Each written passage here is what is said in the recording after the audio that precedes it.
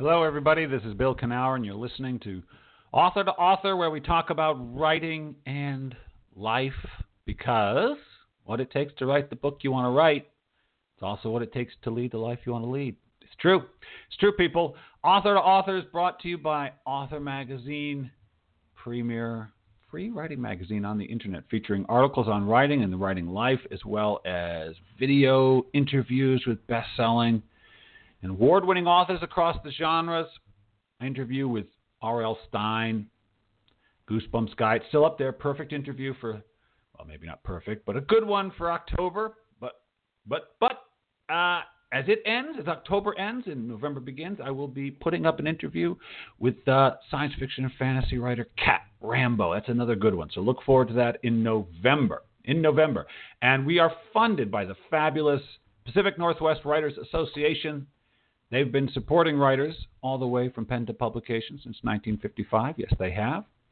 And, well, you can join the PNWA if you go over to pnwa.org. It's good. They have these monthly meetings, talk about the business of writing, the world of writing, the craft of writing. And if you can't make it to one of those meetings, if you don't live in the Pacific Northwest, don't worry. Don't worry about it.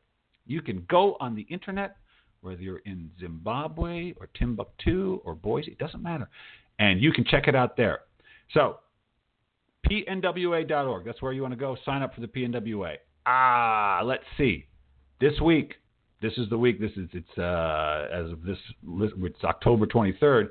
The 25th, I'll be down in Pasadena at the Writer's Digest Novel Writing Conference. Yes, I will be. So if you're going to that, come say hello. I'd love to talk to you. Yes, I would. But enough about me. Let's get to our guest, Adam Cayton-Holland. Now, he was supposed to be on this show a month ago, but I had to cancel the show because of technical difficulties. But he graciously agreed to come back, and I'm glad he did, because having Adam on the show combines two of my favorite things, comedy and memoir. He does them both. Adam is a national touring headliner who was named one of 25 comics to watch by Esquire magazine and one of 10 comics to watch by Variety, along with his cohorts in the Grawlix comedy troupe. Adam created, writes, and stars in truTV's Those Who Can't, in which Adam plays Spanish teacher and bon vivant Loren Payton. He was also appeared on Conan, The Late Show with James Corden, The Meltdown with Jonah and Kumail, Happy Endings, Deadbeat, Flophouse, Hidden America, and At Midnight. But, as I mentioned, he's also an author now of a fabulous, honest, compelling memoir, Tragedy Plus Time. And he's with us today. Adam, welcome to the show. Hey, thanks for having me. Well, I'll tell you, listen, so here's what happened, Adam. I decided to put off reading the second half of your memoir until today. And so I've spent the entire day reading this, and I'm just a little wiped out right now. Yeah, you're really in it. I am. I kind of wish I was there in Denver with it. I'd put my arm around you and say, buddy, that's kind of how I feel. But let's start here. So let me. I was going to describe the book but I don't know what you like to sort of give away or not give away So I'll let you describe for our listeners what Tragedies Plus Time covers, what the memoir covers. Well, I give it away because I didn't write this to be sensational or lead you to this real oh my God moment. And that's why I started the book with the scene that sort of tells you what happens. But Tragedy Plus Time is a memoir about my family and growing up and being sensitive and learning to be a funny person and kind of getting into stand-up comedy. And it talks a lot about my relationship with my little sister, who she and I formed our senses of humor side by side, and she was involved with my comedy. And it kind of all comes to a head when, things are going well in my career, and Lydia, my little sister, takes her own life. And that happens 6 years ago, and it's about the fallout of that and trying to navigate life after such a tragedy and just moving on. There's no clean healing or anything in it. It's just a very honest look at my life and what's happened thus far through the lens of family and comedy and mental health, I suppose. Yeah. Well, it's really well done. And It's a funny thing. Because I don't do stand-up comedy, although I thought of doing it for a while. I did sketch comedy for a while. Okay. But writing is my thing. Writing, the page is sort of my thing. So my question to you is, why did you write it? Because you've got a career, you've got a means of expression. Obviously, it's different than the memoir, but you have an artistic outlet for yourself. And I know how that works. You can use different outlets for the same means. So why write this book? You're a busy guy. What moved you to... I was always a writer first as well. I wrote a lot growing up, and my first job when I moved back to Denver was for the Alt Weekly here. And I kind of started doing that right alongside doing stand-up. So it took me a long time to say I'm a stand-up. I always said I was a writer. Interesting. And really? Wait. I'm going to stop you just for a second, because it's so interesting, because there's a great scene in this book when you do stand up for the very first time. You really capture what it is to sort of fall in love with a experience, and I just thought you did it beautifully. And thanks. So you describe that moment, and in the scene, Adam he does stand up at just an open mic at this kind of dive bar, but just loves it, sort of out of body experience. And so, but even though you so loved it and you wanted just to keep doing it, you were too shy to say, I'm a stand up. You said, oh man, I in fact performed in secret for about 8 months before I told friends, family, anybody. I was telling everybody. I was ashamed of it. It was like a dirty little secret. Yeah, it's just like it felt weird, and I had never been this extrovert, like, get me on the stage, I'm the center of attention. I was always a more quiet writer. Everybody thought I was a funny guy, but I was never, I would have never been like class clown. I was, the editor of the newspaper who wrote top 10 lists. Like it was a more sedate, literary approach to humor that I had until I got on stage, and I was like, get that needle back in my vein. But yeah, so, I didn't tell people I was a stand-up literally until I started having to declare it on my taxes. Like, that's when I started telling people I was a stand-up. Interesting, because, writer first. Writer was the thing. I still write that. Yeah, writer was the thing. So the reason I chose this format is like, I've been doing stand-up for about 8 years at the time of Lydia's death, and things were going really well, and stand-up was a fun place for me, and Lydia. It was just a goofy, fun. It wasn't that I shied away from anything heavy. I certainly would go dark with my material, but I didn't feel funny after this happened, and I didn't feel like getting on stage, and I honestly wondered if I would do stand-up anymore, because it was just like total Life's devastation. And I just like, well, I don't feel like pursuing anything joyous because I don't feel any joy. But I still had this urge to write about it and you just, process it through my creative output. So I just went back to what I've always been good at, or always went to first, was just writing it. And I wrote like a kind of really dark blog about everything that I went through. And there just felt good to kind of get it off my chest that way.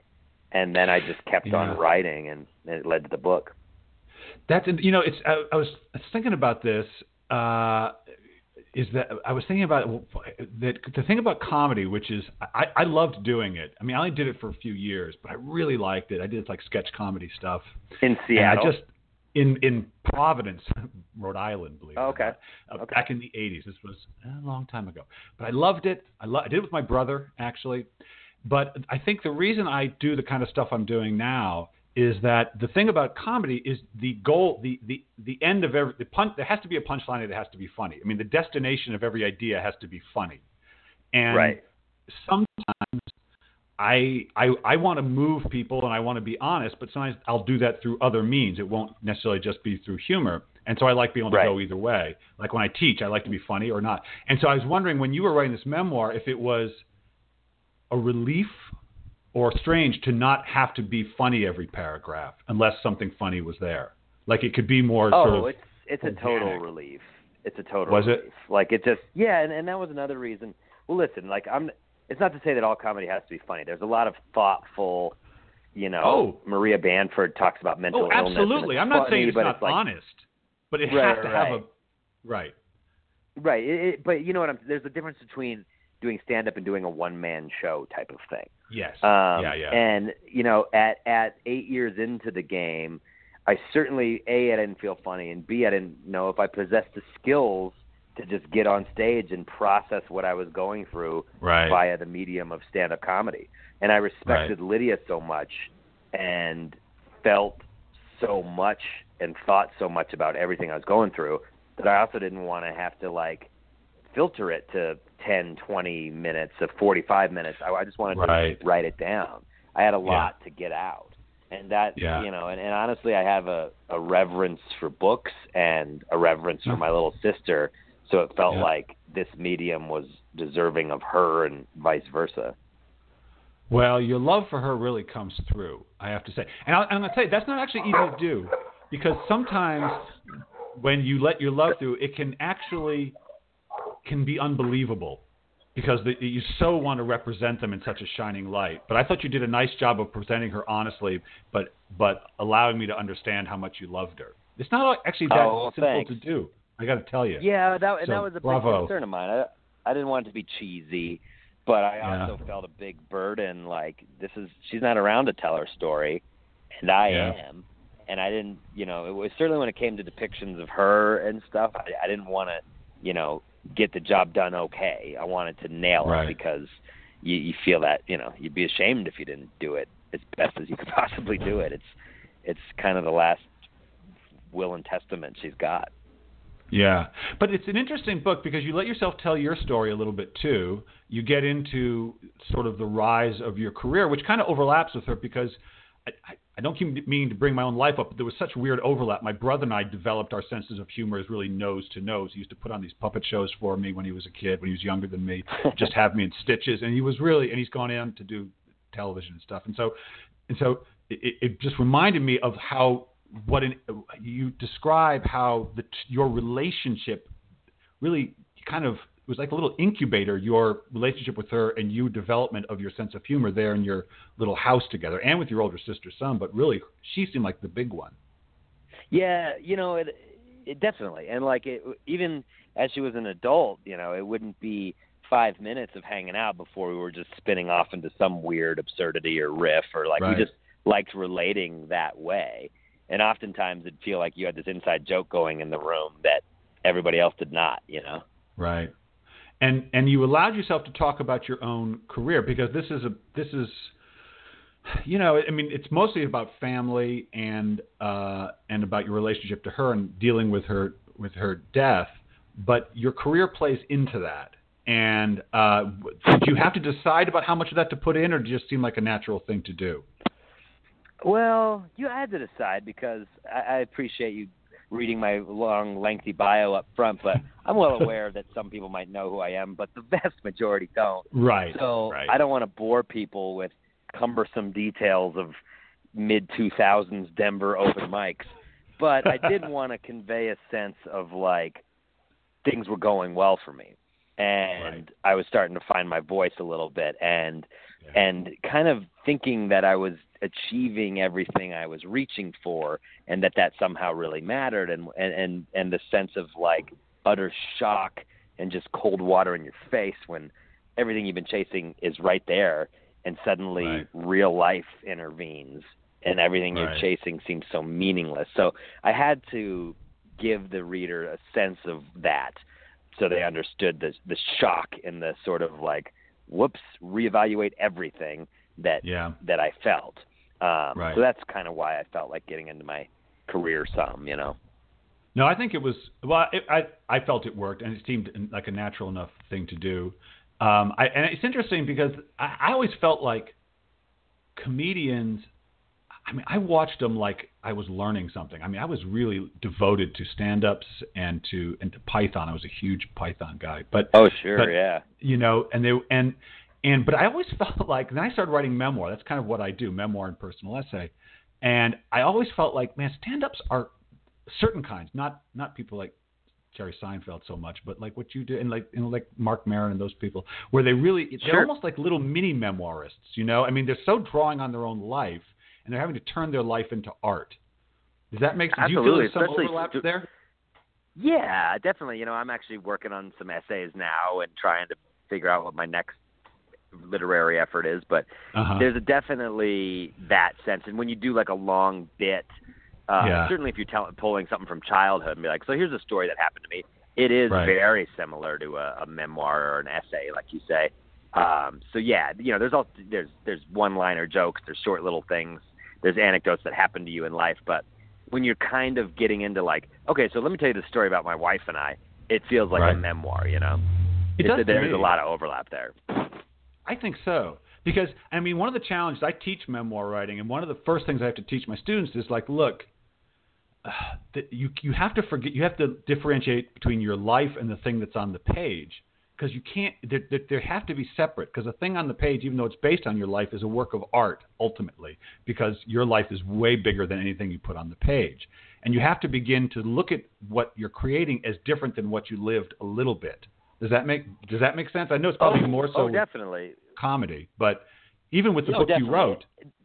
But they both require a huge amount of editing because you find all of the details endlessly fascinating. But whether you're putting it on the page or telling it as a joke, you got to figure out exactly what's essential. And maybe it doesn't matter what type of shoes that guy was wearing, but even if you were obsessed with it, it's better. Like let's figure out what's the best chapter or what's the best way of telling the joke. And I like with joke telling, certainly you allow yourself creative flourishes and cool turns of phrase and stuff, but you quickly learn what the audience will tolerate and what they won't.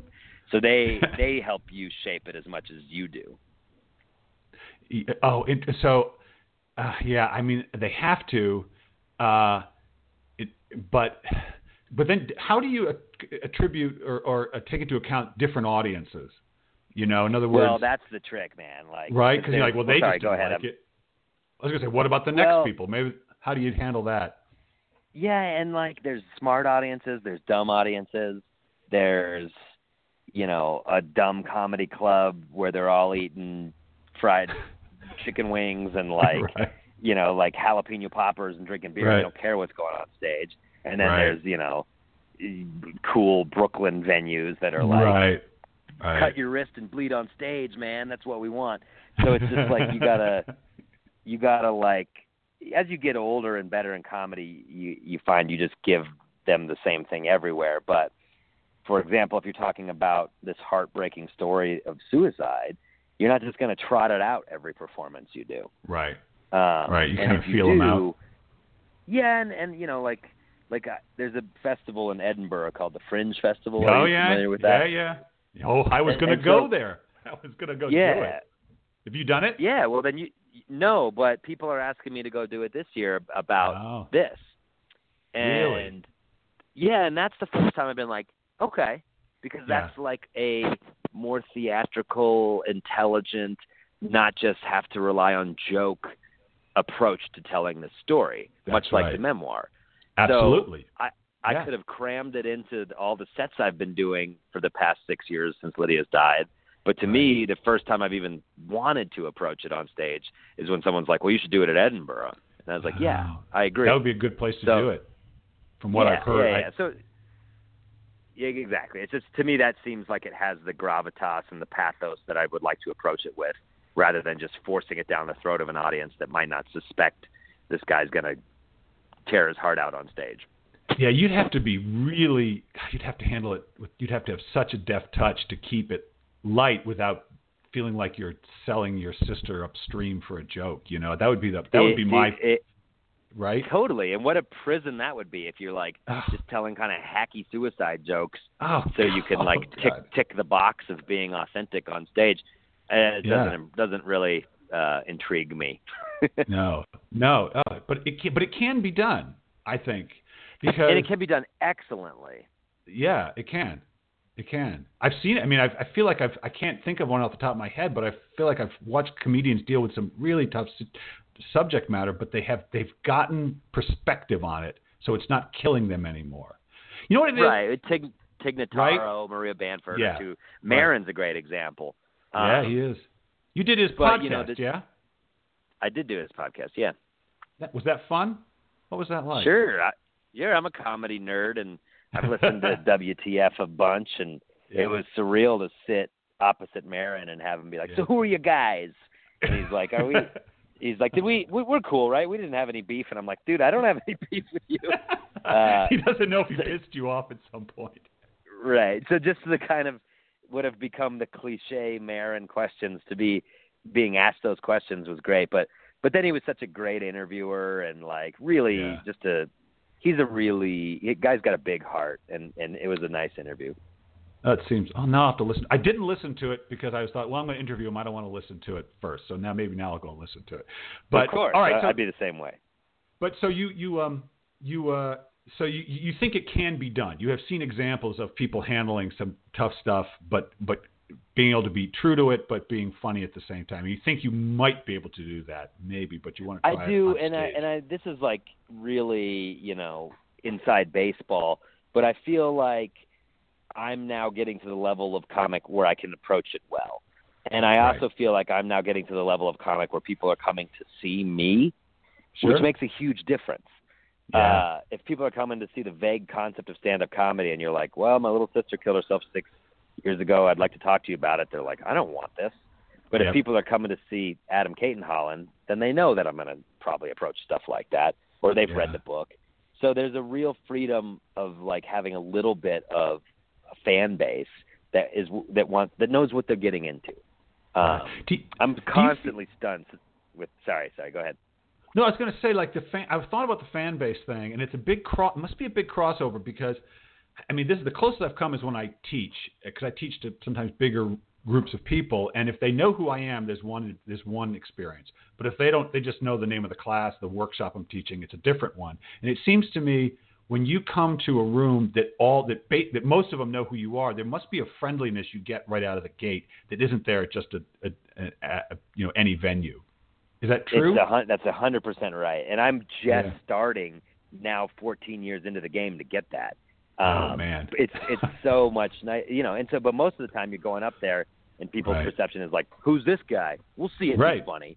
Right. And so you really got to go in with that. You got to like grab them by the throat immediately with a couple of zingers, and then they're on your side. So it's hard to navigate this territory we're talking about in that climate. Yeah. No, you really. Well, I don't want to say you couldn't do it. I think anything's possible, but I think it would be a very difficult. That would be a tough challenge to put before yourself. And again, I didn't want to take Lydia to that place. Right. Lydia's not there as a trick for me to pull out in the Des Moines funny bone.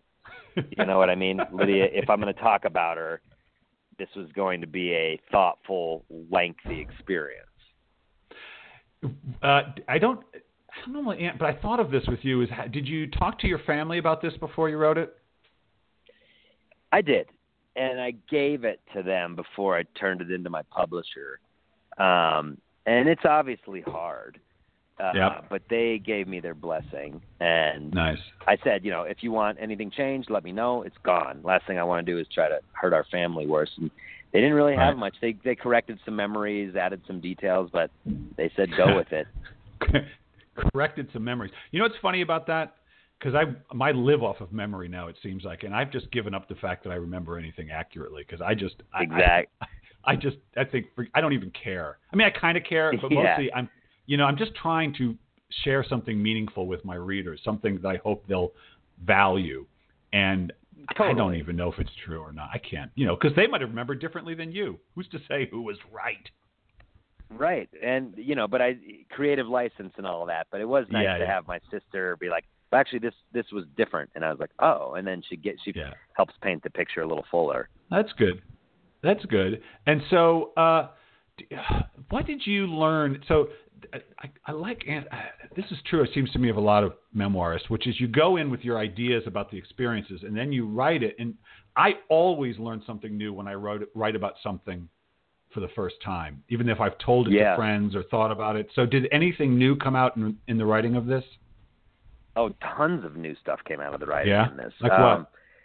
Well, I was truthfully, I know it sounds cliche, but I was writing this to like process a lot of this.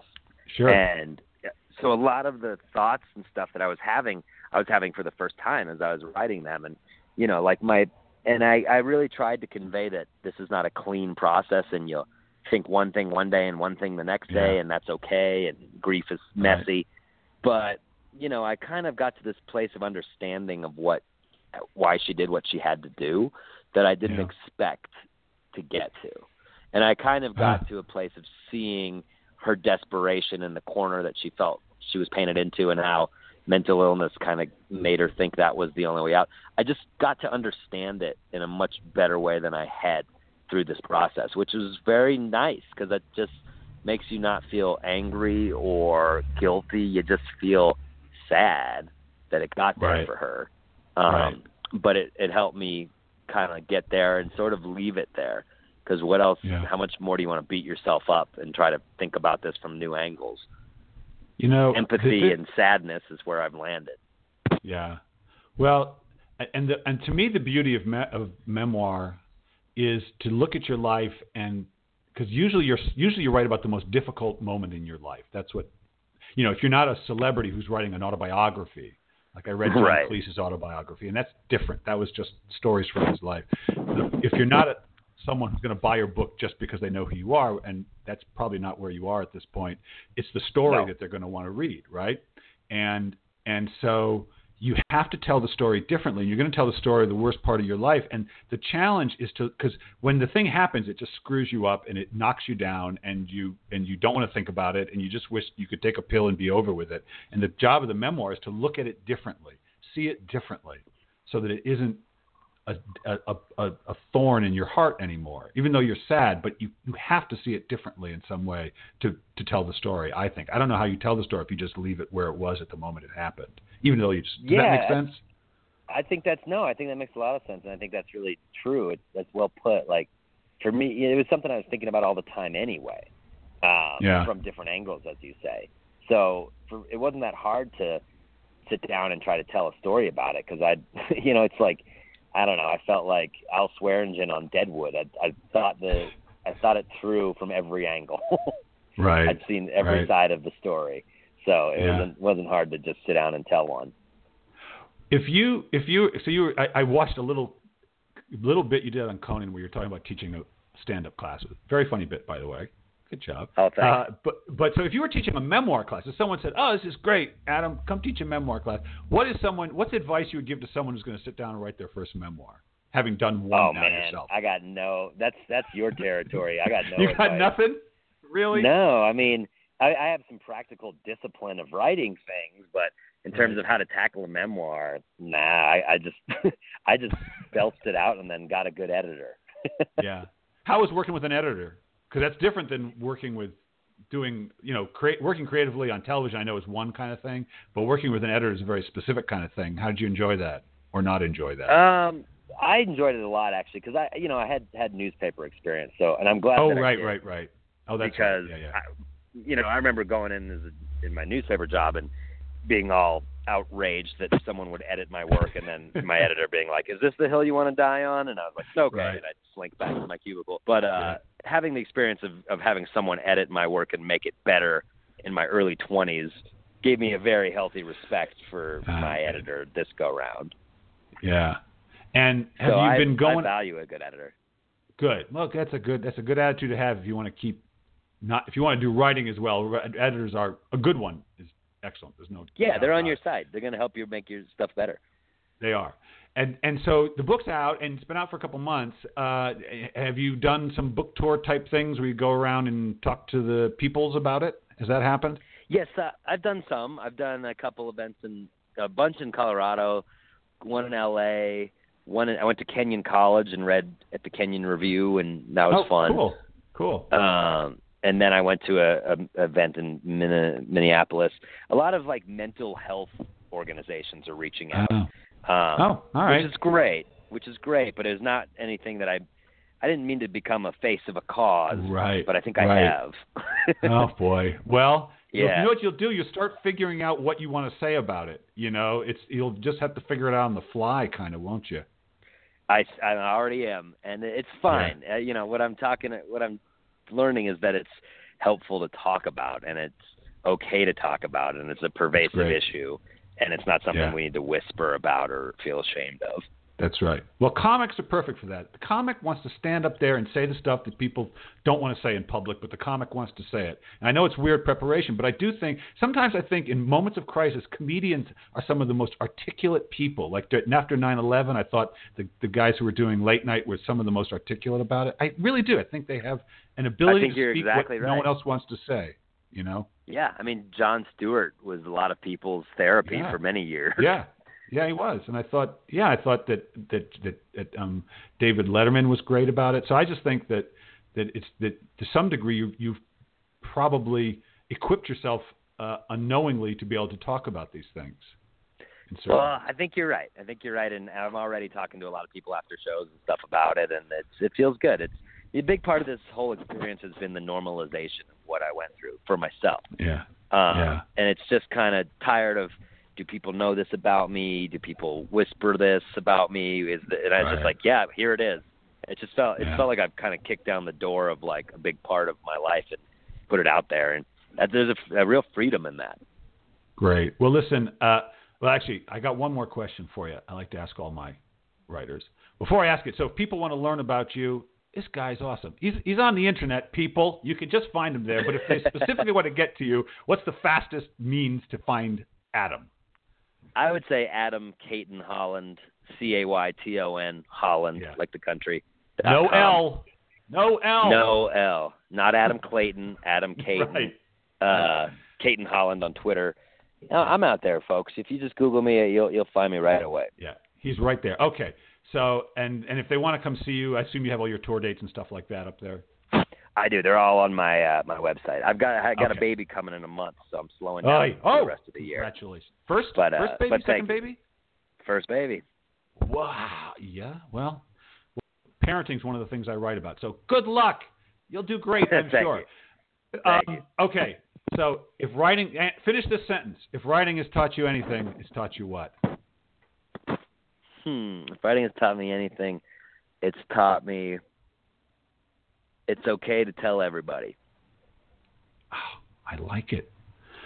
Hey, Adam, I've asked that question about 1,000 times. That's the first answer I've gotten. That's the first time that's been the answer. So that's pretty cool. Hey, I don't know if that's great or awful, but I'll take it. No, it's great. Adam, I like you. If you keep writing stuff, I would love to have you back on the show. So if you have a collection of essays or something, I want you back. Pretty awesome guy. Well, that's really cool. I would love to come back. Thanks for taking the time. You're very welcome. Good luck with the book and all your endeavors. Thanks so much. Appreciate it. All right, take it easy. All right, have a good one. Well, there it is, people. Tell everybody it's true. Just tell them all. It's okay. Just tell them all. I want to thank my producer, R.J. Jeffries. Thank you. You're awesome. Hope you're feeling a little better. I'll be back next week with the literary agent, Jeff Herman. We're going to be talking about literary agent stuff. In the meantime, go do something you love. Do something you love, people.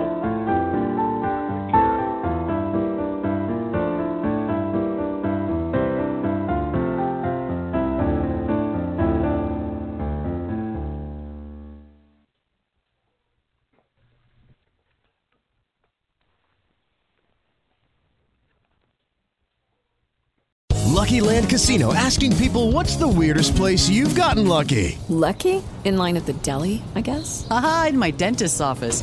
More than once, actually. Do I have to say? Yes, you do. In the car before my kids' PTA meeting. Really? Yes. Excuse me, what's the weirdest place you've gotten lucky? I never win and tell. Well, there you have it. You can get lucky anywhere, playing at LuckyLandSlots.com. Play for free right now. Are you feeling lucky? No purchase necessary. Void where prohibited by law. 18+. Terms and conditions apply. See website for details.